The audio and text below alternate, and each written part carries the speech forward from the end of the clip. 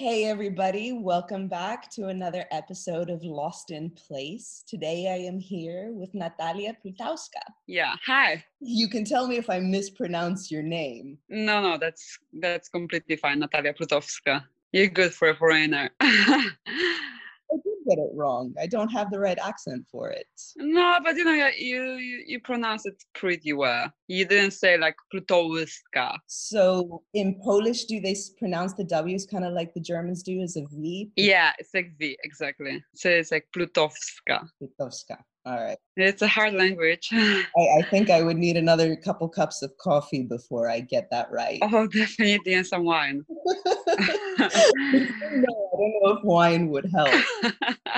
It would probably make things much worse for everybody. No, it's always better to speak foreign language when you're a little bit tipsy because you feel more confident and you use the language more than you do sober. I can attest to that. When I'm a little tipsy, I'm convinced I can speak French. Oh, I thought you said Greek, but you say Greek without any alcohol. All the Greek just finishes. No more Greek when I've had something to drink. I can barely speak Greek sober. But French, I am convinced I can speak French when I've been. Oh, really? Absolutely. That's funny. I want to. Did you ever learn French? A little. Okay. A little. I mean, we learned in school, and as you do, and my mom spoke French fluently. And oh, really? I think I can remember how to ask to go to the library, and I can count, and that's about that's about the extent of my knowledge. Oh, okay. Things. Who goes to a library anymore? How's your mom, by the way? Where is she? In Colorado? She's in Colorado. She is really good. I've set her up on Zoom as well, like we're using now, and she teaches her yoga classes online. Yeah, I saw that. That's cool. It's a shame people can't learn how to ride online. Can you imagine setting up a motorbike class online? Yeah, that would be a thing. Everybody would crash trying to look at their screens. Yeah, but hey, I'm so happy. Like right now here, we at least can go out and ride this motorcycle. Tim brought his motorcycle here, and then we just riding pretty much every day or every second day around. And so many beautiful places, like the mountains and the nature. It's so nice. You're lucky that this is where you got stuck in quarantine. Yeah, because you're in Washington now, right? Yeah. Are you in Seattle at the moment? Where are you? No, we are like 2.5 hours from Seattle. Okay. Yeah, we're renting this Airbnb. It's like pretty much nothing is here, nothing around. And we stay in this, we have like 1-bedroom apartment. It's above the garage, and the owners, they live in the just house next to it. And they are really cool. But you guys have the bike with you, so you can go off and ride during. Yeah, so we had a car before, and then like 2 weeks ago we brought the bike too, and then we just yesterday we went to return the car because we didn't really need, since we had a bike here now, and now we just have a bike. But like, you know, to go to the shop for like grocery, it's like to the supermarket, it's like 25 minutes ride. So around here is not much. Yeah, here the restrictions that they've put in is that if you can order your groceries online, that's what you have to do. You can't go to the store for them. Oh, you cannot go? No. What? Really? Well, I still go anyway because a lot of the things that I can get in the grocery store, I can't find online. Oh. But technically, because I can order them, I'm not supposed to leave. Oh, really? Oh, wow. So even getting on my bike to do the short trip for that is off limits. Wow. It's making me crazy. I've been on my bike once in the last month, and that was to go and pick up orthotics for my shoes. Oh, shit. My bike is covered in so much dust right now, it makes me want to cry. No, but that must suck. I can imagine, like, also my friends in Poland, everybody's just closed. They cannot go to forest. The national forests are closed. Here too, we can't go to the mountains to take the dogs. We can't go to the beach. Even the local park is closed. Yeah, that sucks. No, like here, we don't see any really people around at all. Only if you go like to the supermarket, and it's like you go to the supermarket, but there's nobody in there. Nothing like crazy, there's so many people there, but it's also, there are no limitations that, for example, only 10 people can be at once there, because that's in Poland. You have some limitations, and then it's only from 10 o'clock to 12 in the morning. It's only for 60 plus people, which is good because, yeah, but I don't see that here. Otherwise, like some restaurants are also still giving food away. I mean, not giving away. You can order and then just take away. Can't go and sit at the restaurant, but they're open for Yeah, delivery. yeah, correct. Yeah, no, here I tried to go to the post office the other day to send a scarf, and only 2 people were allowed in the post office at a time. So Oh, there's yeah. the line to the post office was 2 blocks. Everybody was standing 2 meters apart from each other. I waited Wow. 2 hours to get in, only to be told once I was in that I couldn't send my package. No way.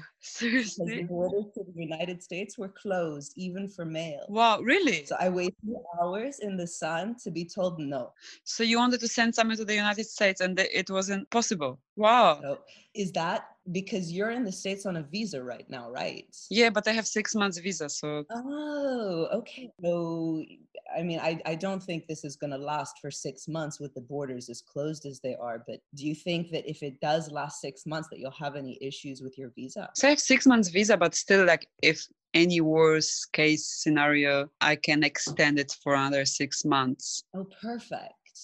Yeah, but I don't think there will be a situation like that. I know that there is this government program that is called in English like Flight to Home. That is a Polish airlines flying to some of the places in the world, and there are people like Polish people stuck in one country and signing on the list that they want to go back home, and they're pretty cheap flights. I mean, they are not really cheap actually, but they're supposed to be cheaper, and somehow they should pay you back some part of the money that you pay for that.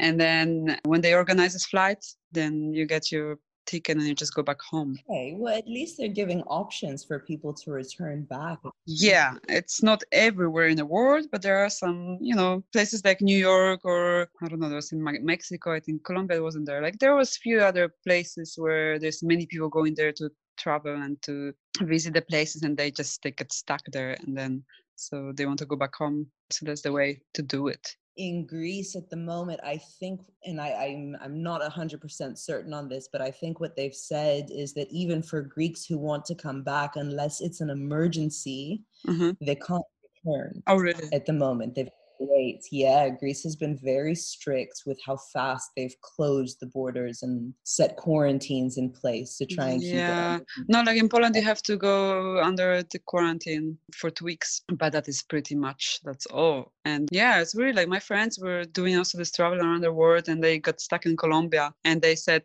they were supposed to travel for another 2 months, something like that.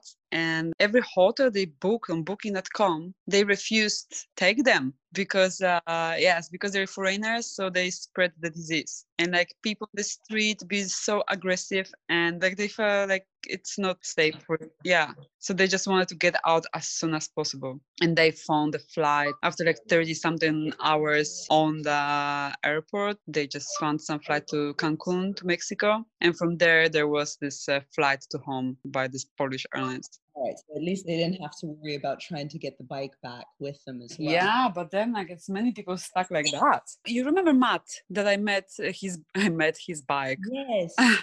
Yeah, so Matt got to Cape Town like 5 days after me, and then my friend, they also got like 6 days after me to Cape Town, because they were supposed to travel around South Africa, but they didn't because the weather was very bad. It was rainy, and like they said, like it doesn't make sense to stay longer there because they cannot see anything. So they just rushed and they came to Cape Town too. And when they came on Wednesday, and then we met all of us, like my friends Arthur and Aga and Matt, we went to eat and drink wine. And then so he said like he was supposed to go to South America after that, and he was planning first like drive up to Johannesburg, and probably from Johannesburg flight his bike to Buenos Aires. And that was Wednesday. And then Thursday, just I woke up in the morning, I just see like messages from Tim. He's saying to me like, oh, they are sealing the United States, like they just closing the borders, so there will be no option, like how can I fly there? And at that moment I still didn't have any tickets to anywhere, because I was just planning to go this Thursday morning, and I was planning probably on Saturday, on Sunday fly back home to apply for my new passport, because this passport I have, like it doesn't have enough of space for my further for my further travels. And then so I was going to go to Poland for 1 week, and then after 1 week fly here, or like if Tim had already his visas, then he would fly back to Europe. But then it was like whoa, what is happening right now? It's hard to predict. Yes. And then so I just say, okay, like, well, it seems that I have to fly as soon as possible. And there were, since the United States closed the borders for flights from Europe. And I had this flight, I found a flight for the same day, like at 6 p.m. with Emirates. So from Cape Town, Dubai, and then Dubai, Seattle. It was the longest flight ever. Where is your bike now? Oh, and my bike, yeah, that's another story, is that, the plan was to ship the bike to Europe. And then once I get my passport and my visas, then we can start heading east. So yeah, that was the plan. And then I left my bike with this guy who organized container shipping to Netherlands for the fair price, which was 800 euros. Last year I shipped my bike. I paid total like... Last year, I remember you paid 800 euros just to ship your bike to Egypt. Yeah, I know, but that is different story. But when I shipped from South Africa to London, I paid first $1,000 for the shipping, and then additional £550 for some fixing prices. I don't know what was it, but it's total like $1,700, let's say. And here I pay, let's say, $900. So that's really good, actually, in comparison. If you're getting from South Africa all the way up to the Netherlands, it's not bad. So definitely, that was a good price. And it's like a shared container with other bikes. And so my friend's bike also go with the same container. And they told me that, if the bikes arrive, then Arthur, he said that he would take like this mini van, something like that, mini bus, whatever, a vehicle that he will be able to carry both bikes on and take them to Poland. But then we didn't know that the borders will be actually closed. I mean, I thought like the moment I was leaving, I left my bike there, and I just thought to myself, like, I don't even know if it's a good idea to ship this bike right now, because I don't know when I will be back in Europe. That's the first thing. Second, I don't know if it's going to be possible for them to cross the border and go and get the bike and bring it back to Poland. But yeah, it's on the way, and actually it's arriving in 3 days. Oh, wow. So they have actually shipped it in the end. Yeah, they did ship. And then, so it's supposed to be in Netherlands on the 19th. And can your friend get back there to actually pick up the bike? Yeah, so right now we're trying to figure out to how we would do this, because as far as I know, it's not possible to cross the borders. The borders are closed. So and my friend just sorry, if they can't get back there, will the shipping company at least hold on to your bikes? Can they stay there? No. So if it stays in the port, it's very expensive to pay every day. It's like, I think they said at first like 100 euros or something like that. But that guy organized, he told us that there's the option of a storage, that if we won't be able to collect the bikes, it's going to be possible to store them for like 60 euros weekly. Yeah, which is not cheap, but it's not 100 euros a daily. So 100 euros a day is extortion. So that is an option. And then also, I don't know, I will see how it goes. My friend is updating me right now, like that, trying to find a solution. If not, then maybe there will be someone in Netherlands that could collect the bike for me. But yeah, we will organize that in the coming days. I hope you figure it out. I think that would be causing a lot of stress right now if I was in that situation. It's stressful also because I don't know when I will be back there and when we can actually start traveling. And if it's even going to be the right time of year if you can start traveling. Yes, that's the point. And then my motorcycle is South African, so I have to transport it back to South Africa eventually if I want to sell it, into whatever. I will have to transport it back, because I don't even know if it's possible to try to register it in another country, and especially in Europe. Are you going to need another carnet de passage if you want to do the journey east? That's also another story where, so my carnet de passage expired on the 5th of March of this year. And then the guy that was shipping my bike, he told me that I need to have a carnet in order to ship the bike from South Africa to Europe. And I said that at this moment, I'm not sure if I will have it. And basically the thing is that he talked to someone from the port, and then he said, okay, we will ship the bike on your old carnet, expired carnet. But the moment the bike arrives in Netherlands, you have to have the new carnet for the bike to be able to collect it. So I said, yeah, okay, that's fine. And the moment he shipped the bike, he was supposed to send my carnet to the agency that is responsible for the deposit that I paid. Just send the carnet to them, and then I can get my money back within 10 days. But there was some delays with the shipping, and finally when they shipped the bike, they closed the country. Like all the institutions, everything stopped working in South Africa. So the carnet, it's still not sent to them, which means that my money is still blocked. Like, so I cannot get this money and apply for a new carnet. But the other thing is also, they told me that I have to have carnet to collect the bike, but actually, it's Europe, and Europe doesn't require carnet for any vehicle from any part of the world. So I told them that, listen, I shipped the same bike last year to London, and nobody asked me for carnet, because that is true. I didn't have carnet at that time. I only applied for carnet 3 months later when I got the bike, and when I already had the bike in Europe, then I applied for carnet because I understood that I will need that to go for Egypt. But technically, Europe doesn't require that. So I don't understand what's the point right now, why they tell me that I need that. And they tell me like, yeah, it's just I never sent any vehicle without the carnet, so I don't know how does that work. So right now, actually, I just sent them all my documents copies yesterday, and they're trying to figure it out how they can get it out of the port without carnet. But I know it's not necessary. I know it's nobody requires that. So yeah, we'll see how it goes. And also another thing with the carnet is that once I apply for carnet right now, but it's only going to be valid for 1 year. And I need the carnet. Right. Yeah, and I need a carnet kind of for certain countries in Asia, not in Europe. And I don't know how long I will be sitting in Europe with a bike. So it's Right. And since you don't know how long you're going yeah. to be stranded in the States, there's no point in tying up your money in a carnet that you'll have to apply for all over again before you start the next chapter of your trip. Yes, exactly. And it's just, it's just a money block because, I will get the refund. I mean, they will return me the money, but it's still a fuckload of money for them to be yes, holding on. Exactly. So it's just, I don't see, there are no sense in that for me. So yeah, but this is actually happening right now. So I will probably know more tomorrow and then the day after tomorrow and see what will happen with that.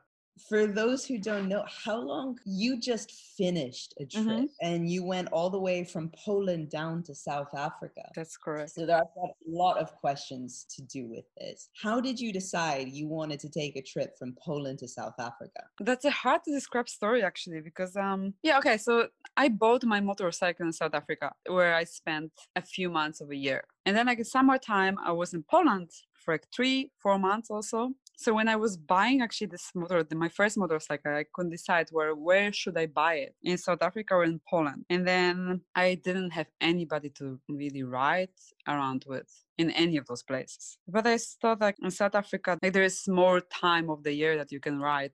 Like you can ride pretty much all year round. And then also the prices of the motorcycles, the new motorcycles are very different than they are in Europe and in Poland, especially for the new bike that you buy from the dealership. It's like 30% cheaper than it is in Europe. Which is surprising because the bikes are actually made in Europe, because you're around on the 1200 GS Rally. So those are made in Germany. Why would they be cheaper on a different continent? Yeah, I have no idea, honestly, but it sounded like a good idea to buy it there. So that was like important factor. So I did that. Yeah, of course. But that was like, okay, I was there for 1 month, 6 weeks. I enjoyed my bike. And then, okay, I'm going back to Poland and I don't have any need to ride there. And when you start to ride the motorcycle, you just wanted to ride all the time. All the time. You just want to live on your bike. Yeah, exactly. And when you go to Europe, and it's summertime and you see people on the bikes, it's super nice weather and you have plenty of options to go on a motorcycle, to visit different countries that they are just next to each other. It's just sad that they cannot do that. So once I rented the same bike, because my first bike was the BMW F700 GS. So that was the one I bought in South Africa. And then I went to Poland. I thought, okay, I will rent a bike. So I rent the same bike for 1 month, the same bike that exactly the same colors, everything that I had in South Africa. And then my brother also started to ride that time. So I went with him and 2 other people for a trip to Kors, to the French island. And that was pretty cool. And I thought, yeah, I want to just visit more of Europe on the bike. And then I returned the bike. And then I was thinking, I looked at the map and then I went there, just thought like, maybe I would just ride this bike up to Poland. And it was just, of course, just a stupid thought that I would never think I would be able to do that. But that time I was traveling a lot with my best friend. And I told her like, hey, let's just ride the bike through Africa. How about that? So because initial idea was like, I just wanted to have a bike here and there. And I couldn't afford to have 2, of course. And to fly every time and pay like this 800 euro one way, it doesn't make sense. So yeah, and then she said like, yeah, okay, we can do that. But then first, because she was not very much into motorcycles, she doesn't like this type of things. So I had to convince her a little bit, and we said, okay, let's do this first test trip on the bike. And we decided to go from Cape Town to Vic Falls in Zimbabwe. So we parked my bike and then we just do this like 2 weeks trip from Cape Town to Botswana. We visited Botswana and we went to Vic Falls and then come back to Cape Town. And that was like over 5,000 kilometers. And it was super fun. And she said like, yeah, I love it. Mm-hmm. And you did that with her on the back of the bike, right? Yeah, and that was on my 700. I don't like to have anybody on my bike at all. Just the extra weight, it just makes it really hard to manage. And are there roads going from South Africa to Zimbabwe? Yeah, no, but there was no. Yeah, it was like the road was pretty much a straight highway, no problems at all. In Botswana, there were some sections with the big potholes, and you were just like doing the slalom around. But otherwise, yeah, just a normal road, no issues at all. Yeah, I have her in the back, and I wasn't really that experienced that time because that time I started riding like a year and a half before. And as I said, I only rode when I was in South Africa. See, that's really impressive because you hadn't been riding for that long and you decided to get that massive bike, which you look tiny on, by the way. Yeah, but that was still 700. That was still the 700.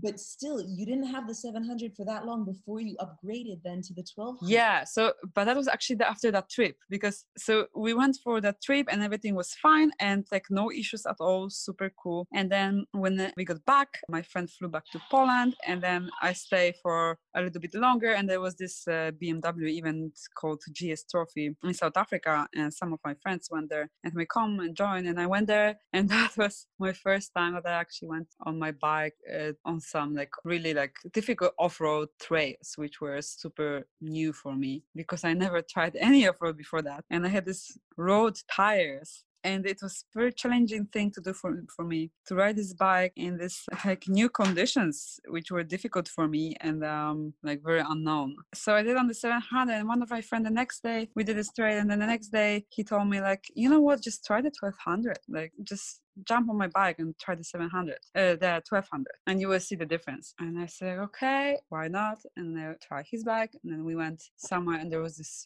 500 meters section of soft sand, and there was I think 6 of us, and we just stopped before the section, and the guys tell me, okay, do you want to try this? Do you want to go through the sand? And I was on this 1200 for the first time of my life, and then they just trying to convince me, like, you can do this, and I was scared. I really didn't want to do that, but it was the moment when I just look at all those 5 guys around me, and I thought to myself, okay, if not now, then when? Like, if I just don't do it and fall, whatever, it doesn't matter. They are here, like they will have me.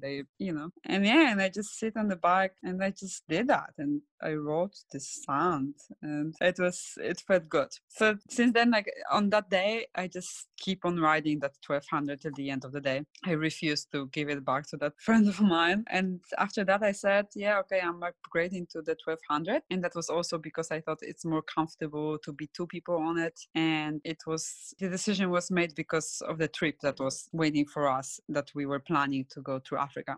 So I was just, and I left South Africa, and then I was just away, and I said to some friends that they were working at dealership that if there is any bike in a good price, then I would be happy to get it. And then after a few months, they told me like there is this rally that was used by one of the employees of the dealership. It was with a lower suspension. So I said, okay, cool. Like I asked another friend to just make a video and look at the bike, and I said, okay, I will just get it. And I wasn't even in the country then. I came back, I think, like 6 weeks later, and yeah, I traded and I just gave them my bike, and I got this almost new GS 500. Beautiful bike.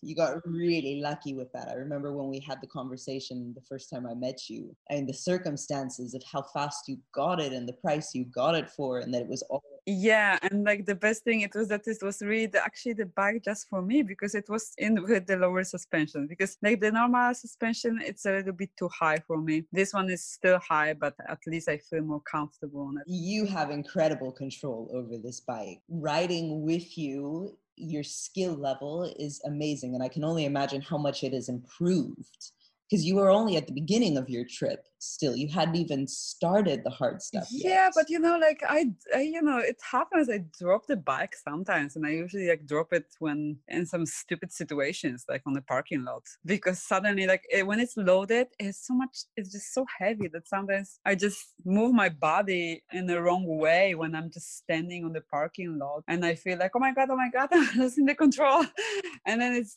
boom, it's just on the ground, and that happens. Do you know how many times my bike like that? I've looked over my shoulder to see something, and that's it. The bike is gone. Yeah, but right now actually, so Tim has the adventure one, and it's like super high compared to mine, and like super big. But he let me drive it, and actually, like I'm becoming used to this bike. That today, when I went by myself to the shop, and yeah, and I came back but really barely touched the ground. Yeah. Hold on, because we're getting off topic here. You had the bike in South Africa, and you had originally decided you were going to go up to Poland. How come you decided to send the bike first to Poland and ride the opposite direction? How did that change? So that was planned that way because of the time of the year. Like so I was planning this trip with my friend, and it was basically the most convenient way to do that. It was to start the trip from September. So we would be usually in Poland during the summertime. So okay, prepare ourselves, ship the bike, and then start riding down. Versus if we did it the opposite way, we would have to fly down to South Africa and then ride it from September, October up, which would mean that we would come to Europe in winter time. Okay, so that's how that happened. I can understand that the weather plays a huge factor in it, and worse weather than. So you weren't supposed to do this trip by yourself. You were supposed to do this with friends. Yes, correct. And how did you end up doing this trip by yourself? So my friend, it was just, she couldn't do this anymore. So she had some situations that she had to resign. And then when that happened, my bike was already on the way to London. And it was upsetting situation, but I wasn't sure, like, how will I do it by myself? Did you think about canceling the trip? No, not really. No, I never actually thought of canceling the trip because the bike was already on the way. And I thought, okay, I'm paying so much money to get this bike here. What am I going to do right now? Like, I'm not going to send it back.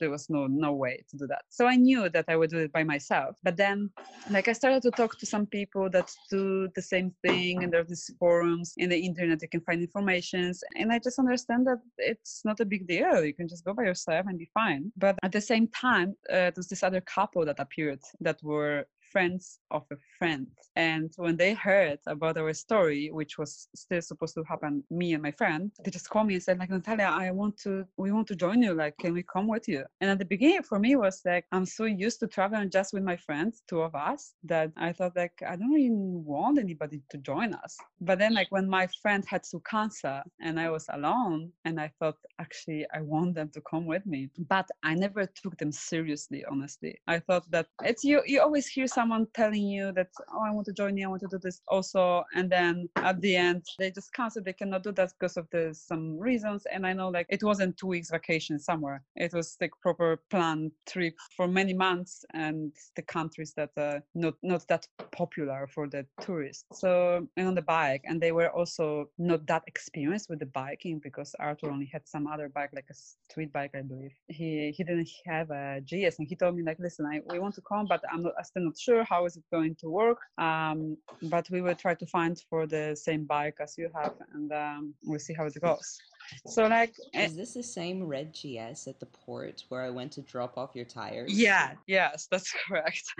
So yeah, so that time, I preferred to prepare myself for this situation when I'm actually alone, because I didn't know if they will make it. So I started to think that and understand that I will be going alone. So after some time they told me like, okay, whatever, we're doing this, we're coming with you. And then I said to them, like, I had an honest conversation with them that, like last 2 weeks I've been thinking, I've been preparing myself to be alone on the road, and I thought like it's going to be a great lesson for me, to learn about myself and just be with myself. So I told them, let's do this way that we can start separately, and then we can join somewhere in Egypt or somewhere there.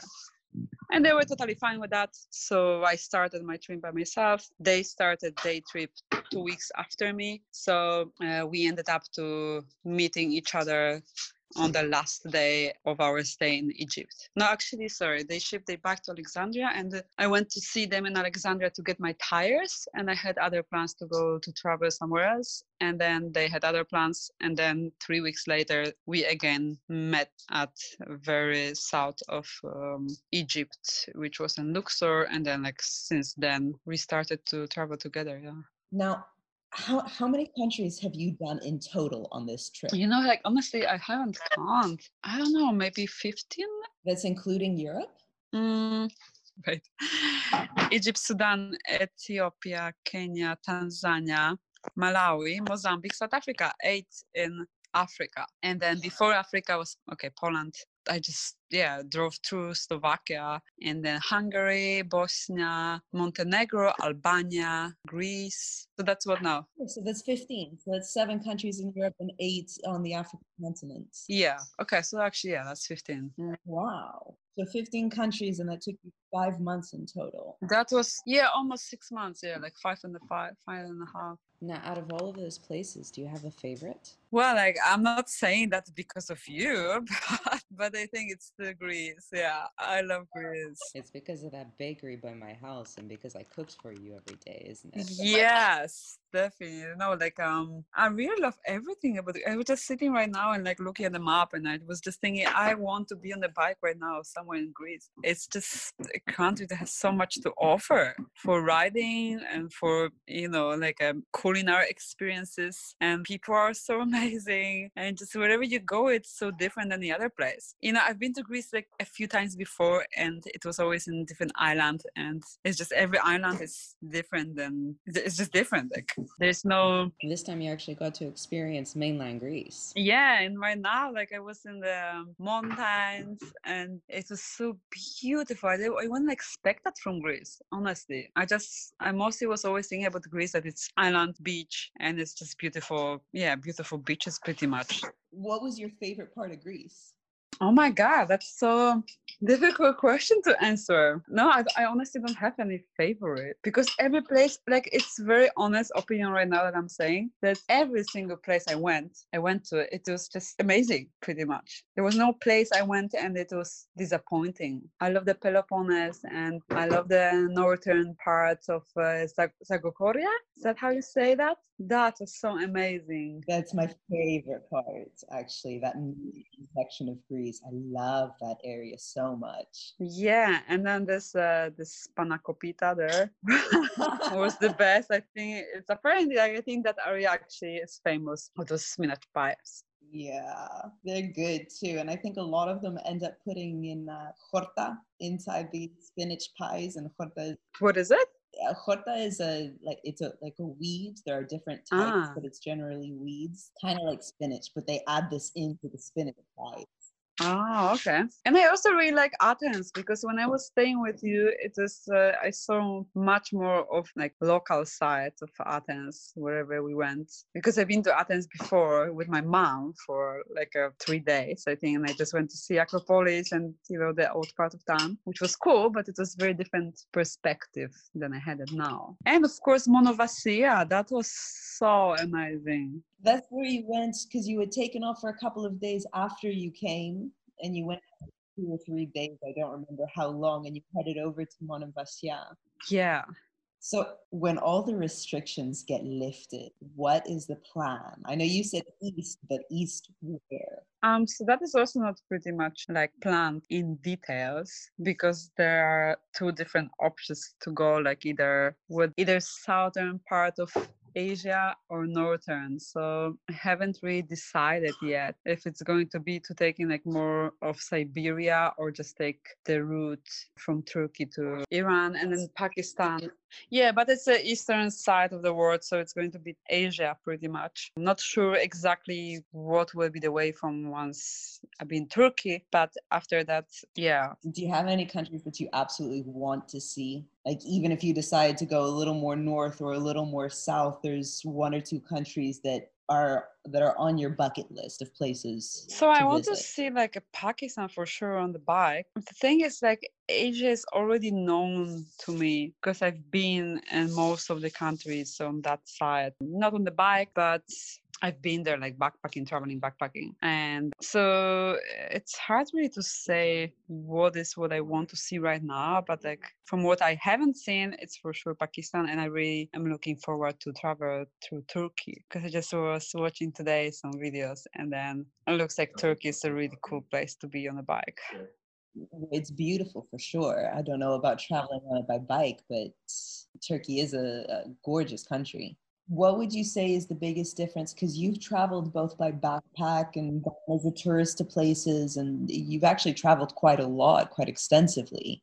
What is the biggest difference you've seen from traveling by bike as opposed to other forms of travel? I think for sure it's the freedom, of course, because you can just, sit on the bike and go wherever you want, or wherever you want, whenever you want. You don't have to wait for the bus, you don't have to wait for the train, you don't have to deal with any people. If you want to be by yourself, then you will be by yourself. And you know how is it on the bike when you just actually you feel everything around. That it's never the same to be in the car. When you're in the car, you don't experience. You see same things, but you don't feel like you're touching them. And when you're on the bike, I always feel like I can feel it. You're present and aware for everything. Yeah, exactly. So yeah, I think the freedom is the biggest difference for sure. Because whenever you go, even if you go to some small town and let's say you want to stay somewhere, but you cannot find a hotel, then you just say, okay, I will ride to another small town and you will find it, or you can ride somewhere and you just can set up your tent and just sleep in the tent. Whereas when you backpacking and you take a bus from one place to another one, then you just kind of stuck in that place unless you take another bus, but then you can be stuck because, for example, there's no other buses, and then yeah. Well, and I would say the other thing is you also end up seeing a lot of places that you wouldn't otherwise. Yeah. Because when you go by plane somewhere, you tend to go right into a city and you don't see everything that's outside of it. Yeah, that's for sure. Yeah, that's awesome. Now that you've been traveling for a while, do you have a preference, whether it's hotels or hostels or camping? No, I'm pretty much like after the whole day of riding, I like to stay in my own peace. I like to have my own room, so I rarely stay in the hostels with like 6 people in a room or something like that. I'm also like sensitive for the noise and the lights, so I cannot sleep in those conditions. And I see like, as I'm getting older, like because when I was like, let's say 5 years ago, I wouldn't mind. Like I would stay in the hostels, whatever, meeting new people. And right now I'm like, I prefer to be just by myself. Or sometimes maybe if I was alone for the whole time, maybe I would be more like looking for a company. But I was with other people with me, so we kind of enjoyed but definitely like many people in one room, it's not a thing for me. But I like hostels. Like when I think, okay, we'll stay in my own room and then I can meet people and talk. That's a good part of it. Do you enjoy the camping? I love camping, honestly, but I didn't have many chances actually to camp in the street. I camped like just once in Egypt, and then like in Sudan twice. In Ethiopia, it's not possible to camp because there's too many people. And then I camped in Kenya once, and then Zanzibar, and that's all. So like I don't know, it was total maybe like 5 times of a camping. But I like camping if it's like in nice surroundings, so you can do it on a beach or in some place where it's beautiful around, and I enjoy that. But yeah, most of the times we actually were staying in the hotels, guests' houses, places like that. It's If I'm allowed to ask, what was your daily budget for this so trip? I didn't really have any daily budget. It wasn't, sometimes it depends what country you are in, and I like to travel in the way where, for example, today I will stay in the cheapest place, like the most shitty place, to save the money, but like tomorrow I will stay in a little bit better just to feel better. But in general, it's a really hard question because I didn't even count how much it cost me everything. But it's not really, the most expenses are pretty much a gas and visas. So Right. yeah. So what you pay the most is like a gas, visas, and then the food is cheap. You eat twice a day. Basically, most of the places cheap. The food is cheap. Then you have a beer, and the hotels are also cheap. We never stayed in any expensive places. We're just always trying to find something that is clean, but it's not expensive. And for that, we usually use iOverland app, which is really helpful in Africa, especially in the places where there's not many places where you will find a hotel on a booking.com. So iOverlander is very helpful app. You don't see pictures of the place, but people will tell you like, okay, it has hot water, it has European toilet and clean bed sheets, and that's all you need, honestly. The important things, right? Clean bed sheets, hot water, European toilet, and you're set. Okay, so in the 5 months or 6 months, is there one moment that sticks out to you as like being either the best or worst experience that you had on the whole trip? Oh, I had an accident actually. Wait, what? Yeah. Yeah, that is probably the worst moment that I remember of the whole trip. What happened? Yeah, so I was in Ethiopia and I was just riding somewhere on these curvy roads in the mountains. And then, generally speaking, there's many good roads, but some of them, they will have some potholes. So I was riding, and then suddenly I saw this pothole that was like in the middle of the road, let's say. No, sorry, it was actually on my side of the road. And I was riding, I saw this pothole and I wanted to avoid it. So I went a little bit more towards the middle of the road. So I wanted to just avoid the pothole, but I still wasn't in the middle of the road. I was still on my side, but more like on the left side of my side. And then there was this mini bus coming very fast from the other side, and he was doing the same thing. He was also avoiding his pothole on his side. So we ended up crashing each other. And like I said, I was just riding, I saw he's coming, and I knew that it's unavoidable right now and that it will happen. So I just tried to slow down and prepare myself that I'm just hitting a bus right now and that it is an accident happening. So he hit me pretty much on my left pannier, and then my bike just slide into the bushes, and I just slide over it. Oh, Yeah, but it was pretty slow already because I knew that it's going to happen. And yeah, nothing really happened to me. Fortunately, I wore my gear, so I just had some pain a little bit in the back, and I had like a big bruise in my butt. ooh. And that's all. But his car, this van, it was pretty smashed. Like his whole tire was smashed. I don't know even how it happened. Maybe hit the pothole as well? It was because of the crash with me. His car was in much worse condition than my bike.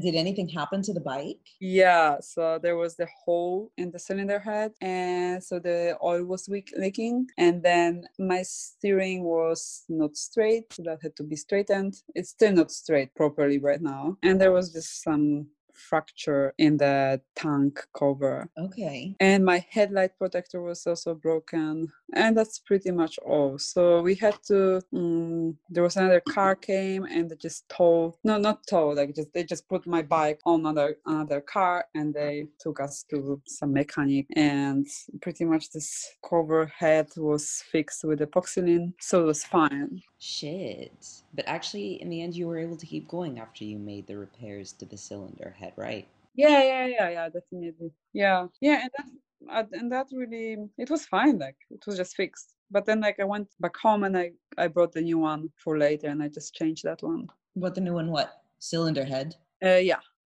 Okay, but you were lucky that it didn't end your whole trip. Oh yes, definitely. Did you have the same experience in Ethiopia that, let's say, Dan or Tim had? Because Dan was telling me how horrible his trip was. That's what he was saying on the last podcast, just going to that country. And I'm just wondering if you had even remotely the same experience. Yeah, so like when I met guys in Egypt, they told me like you see in Ethiopia, like they pretty much already prepared me for what I'm going to experience there. And I say that Ethiopia was probably the most difficult country for me to travel in, but it wasn't really because of the kids throwing the stones, because I didn't experience that. So I know that this happened, that it happens often. But I personally had this situation maybe once, and also once some guy, like adult man, actually splashed water from the bottle on me. I don't know why. I was just riding, he just splashed it from the bottle just on my face, on my helmet. Yeah. That was one situation, and the other one, yeah, with the stones that just hit my bike, that's all. So yeah, the stone throwing and spitting, I didn't really experience that. But I must say, the difficult part of traveling there was because there are people everywhere, and wherever you stop, there will be like 10 people coming around you, at least 10, and just staring at you and just looking at you. What are you doing? And asking for money sometimes just looking. So every single stop, either you want to go pee or you want to drink some water, you just must know that, okay, if you stop and you want to go pee, you have like 10 seconds before someone appears next to you and or just look at you. So yeah, that was something I never experienced before. Did you ever, and in any country, did you ever have any concerns about leaving your bike anywhere?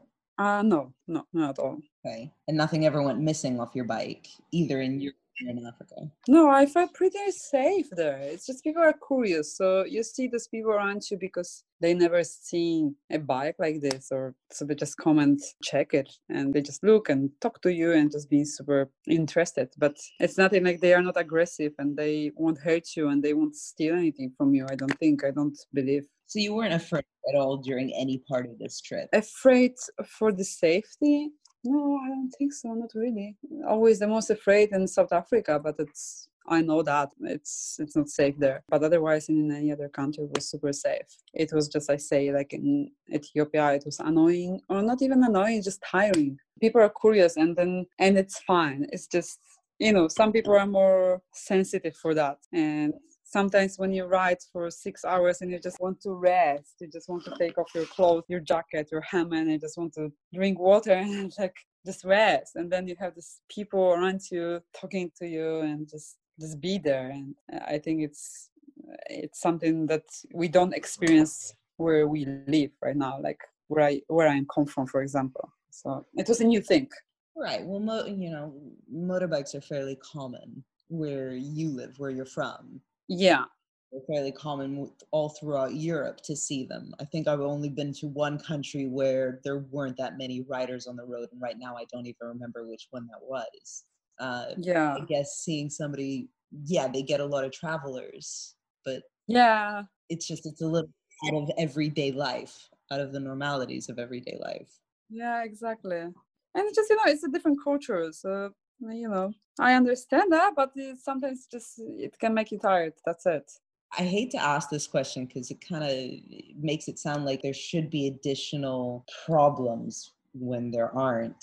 But as a woman on a bike doing this trip, do you think you had any additional challenges that a guy wouldn't have? I don't think so, honestly. So it's also hard to say to me because most of the time I spend with people on the road. So I cannot really answer this question because I don't know how it would be if I was really alone. But I never felt like I spent a few days alone in Kenya where I took a 2 weeks break and I flew back to Poland and my friends went to Uganda and to Rwanda, and then I flew back to Kenya and we wanted to meet each other in Tanzania. So I was alone for like 5 days before I met them. But people are helpful. Everywhere you see helpful people. Like I never thought that I'm in a dangerous situation or something like that. Honestly, the most situations where I felt like I was super annoyed, but in general, like, it doesn't matter if I was alone or with friends. It was always on the border crossing that you see people that just want to make some money on you. They sell you the SIM cards, the price is 500% more than normally, and then they would try to sell you some fake insurance that you don't need, and it's always super sad because those people are always super friendly. Yeah. And they tell you like, okay, now you have to go to there, and you take your carnet, and with these documents you go to this guy, and they look like they want to help you, but the truth is just they're waiting to learn from you. But that has nothing to do with what gender you are. Okay, so that's actually the answer that I wanted, because the ratio of men to women riders is huge. And I can imagine that for a woman traveling by herself, there are additional concerns. So to hear that you've actually done this on a big bike, going through 2 continents. I never felt like that. And also, actually, I wasn't alone when I drove from Mozambique to Cape Town because my friends stayed a bit longer in Mozambique. And also, I was traveling by myself, and South Africa is super. I mean, of course, you have to be careful there, more careful than the other countries, but I never felt like something can actually happen to me. People are super friendly. Perfect. And I never felt like, oh, I'm a girl on the bike, so someone want to try to use me or something like that. No, not really. That's exactly the answer that I wanted.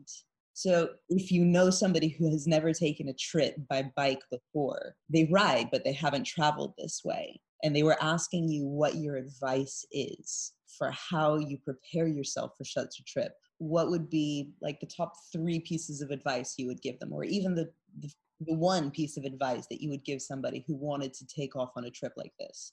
No, so first thing is like, it's always scary, much more scary before you actually start a trip, because I also had that when I was in Poland, when I was at home preparing myself, and I was just scared that I have to leave, that I will be in unknown places, in unknown, uncertain situations, and I didn't know what will happen. And you always hear around that you're alone, girl, it's like something super dangerous to do, something will happen to you, someone will use you or whatever. No, if you like smart enough, like the way you live your life, you will understand which way you should not go, and what like what can happen. I mean, you can feel it, I think. Yeah, trust your yeah, and it's most of the people you meet, it's really nice people. Most of the people, whenever I was alone, 90% of people, it was always friendly people, helpful people.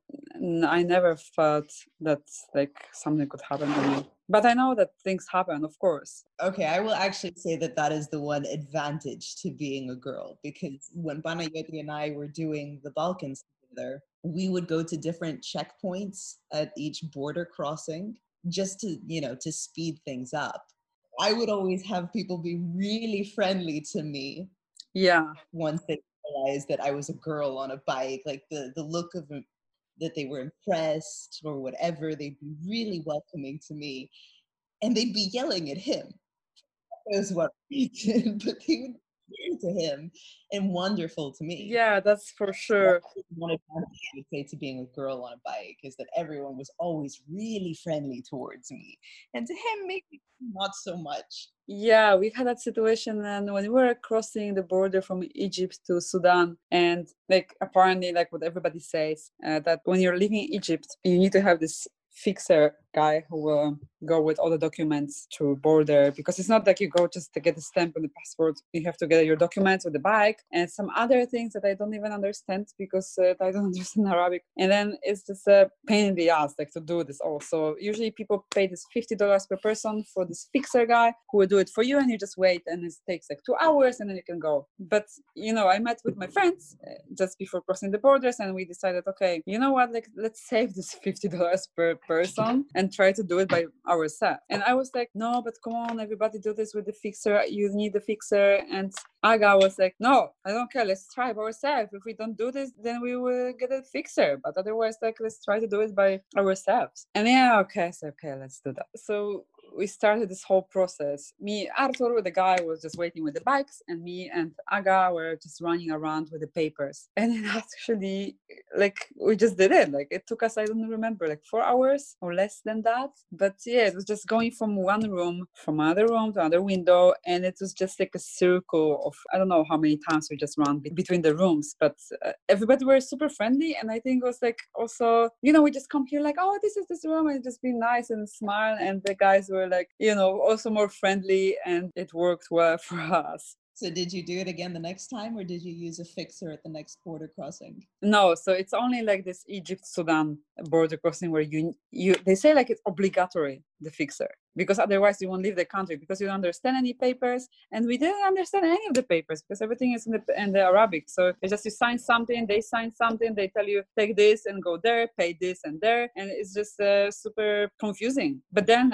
there was after crossing the Egypt, and there was Egypt part. And then we get to the gate where was Sudan. And there it's like nobody even will talk to you. They won't even open the gate until the fixer comes. So on that side, it's just, and they don't speak any English there. So there was like a mandatory to really have the fixer, because you would not get into the country without him. But I didn't understand, like, why do we need a fixer to leave the country? I just want to leave the country. I want to go. But they will be like, no, you have to have the guy that will help you do that. And you have to pay the guy. So, which is ridiculous, So yeah, we got the fixer for Sudan, and which was fine. But yeah, on the Egypt side, we just did it by ourselves. Did you have any problems crossing any other borders, or was everything pretty easy after that?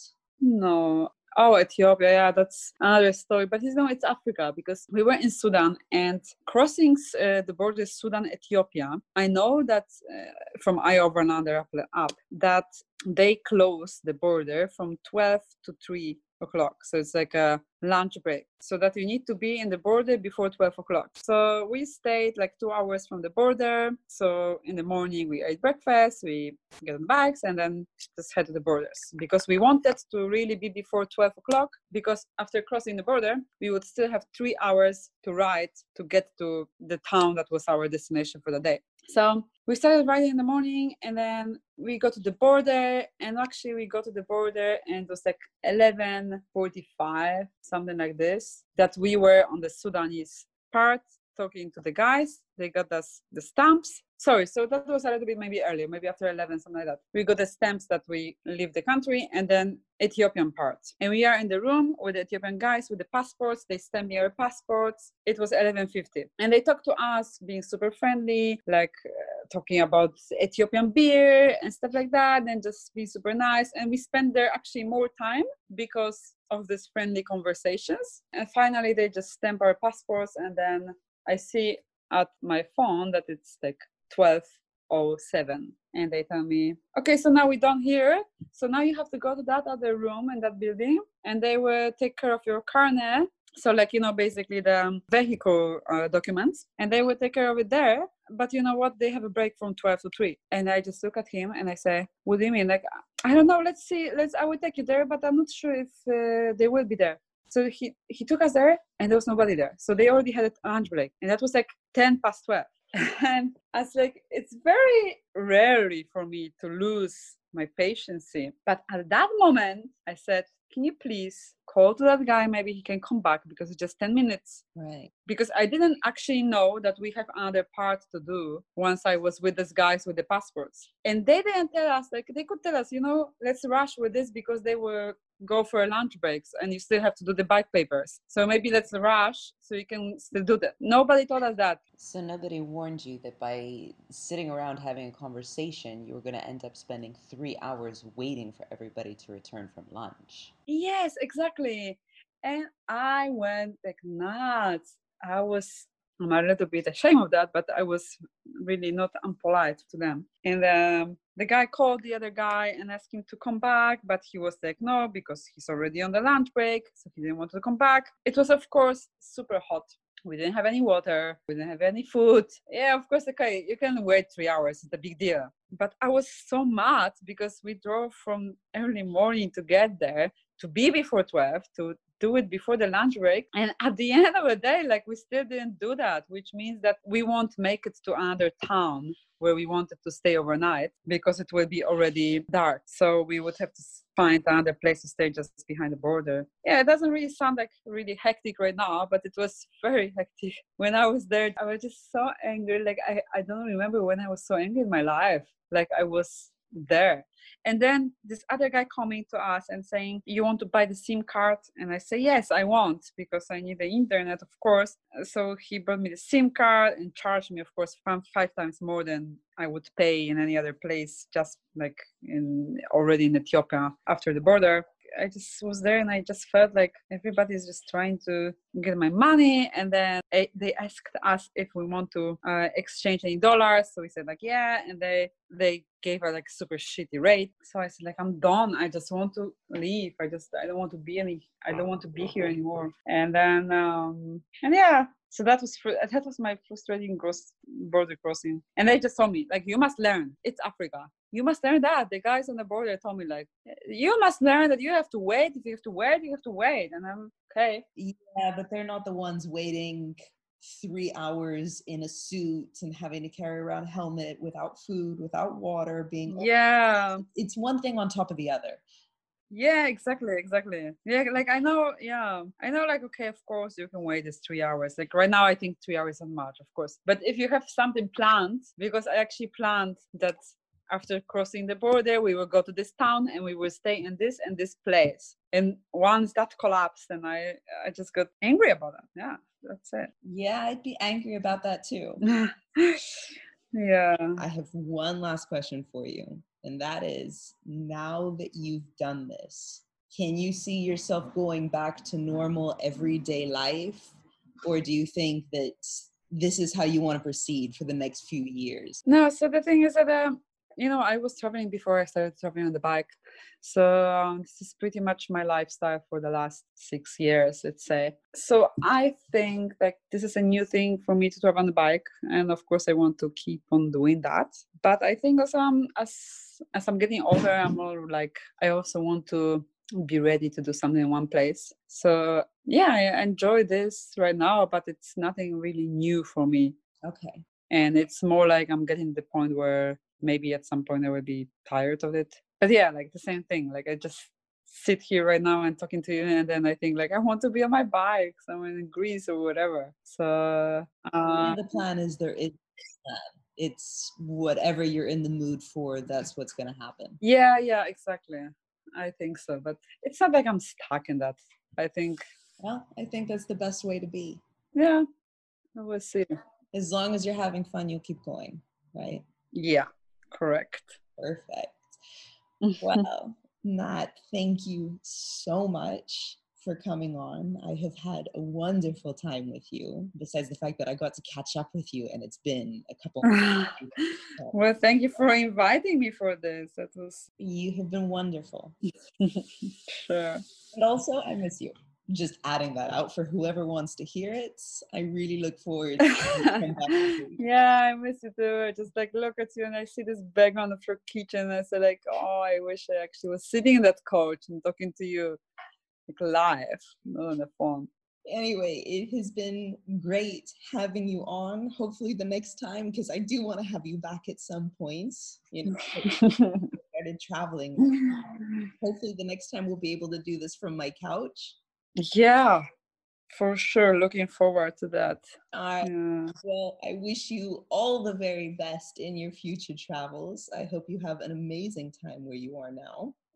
All right, guys. Well, thank you so much for listening. Make sure to leave a like or a comment if you enjoyed the episode, or subscribe to the channel if you want to be informed of the next time one is released.